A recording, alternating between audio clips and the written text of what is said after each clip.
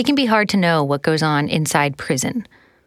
But a federal investigation gives us a clearer picture. The U.S. Department of Justice says inside Alabama's prisons, there's chaos. Men are packed into overcrowded dormitories, often with little to no supervision. There are homemade weapons and drugs, and a near constant threat of violence and sexual abuse. Justice officials want Alabama to do something about it.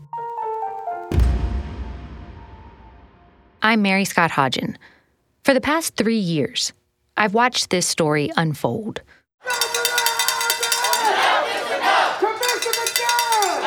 We know that change needed to happen, and we felt like it would be a catalyst to make something, happen. I talked to men locked up in Alabama's prisons and the loved ones of people killed inside. She said, your brother was involved in a dispute. It resulted into his death. You got to imagine, they broke every bone in his face. I went inside Alabama's prisons and talked with people in charge. Everybody agrees we got to do something. We got to do something.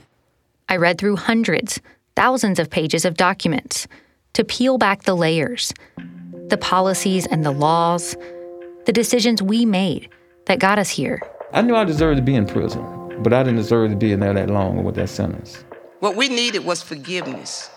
What the state of Alabama says is that's exactly who we are. We are a Christian state.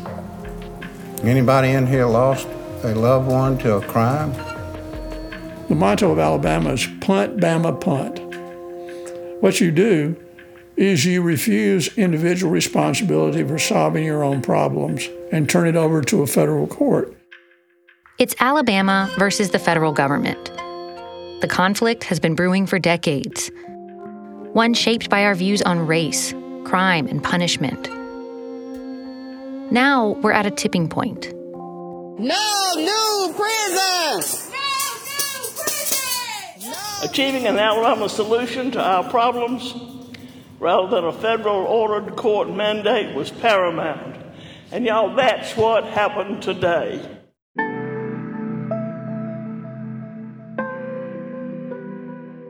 Deliberate Indifference is a new podcast from WBHM about Alabama's prison crisis and the people inside it.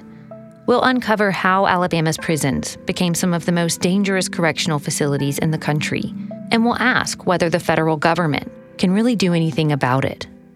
What they're doing is not going to solve anything. They don't give a damn about us.